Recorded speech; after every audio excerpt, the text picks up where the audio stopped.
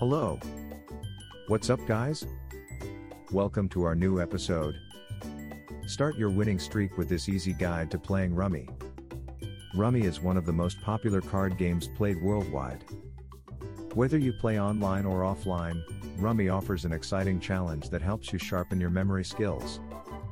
In addition to being a great stress buster, playing Rummy provides you with a chance to win prizes.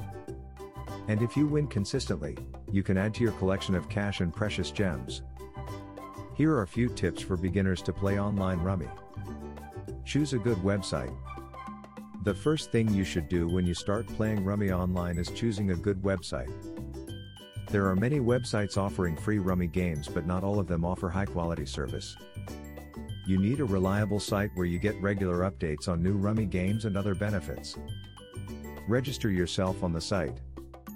Before you begin playing Rummy online, make sure you register yourself on the site. This will enable you to create an account and save your game history. Learn how to win. As you gain experience in playing Rummy, you will realize that winning is not as easy as it seems. It takes time and practice to master this challenging game. Join a community of players.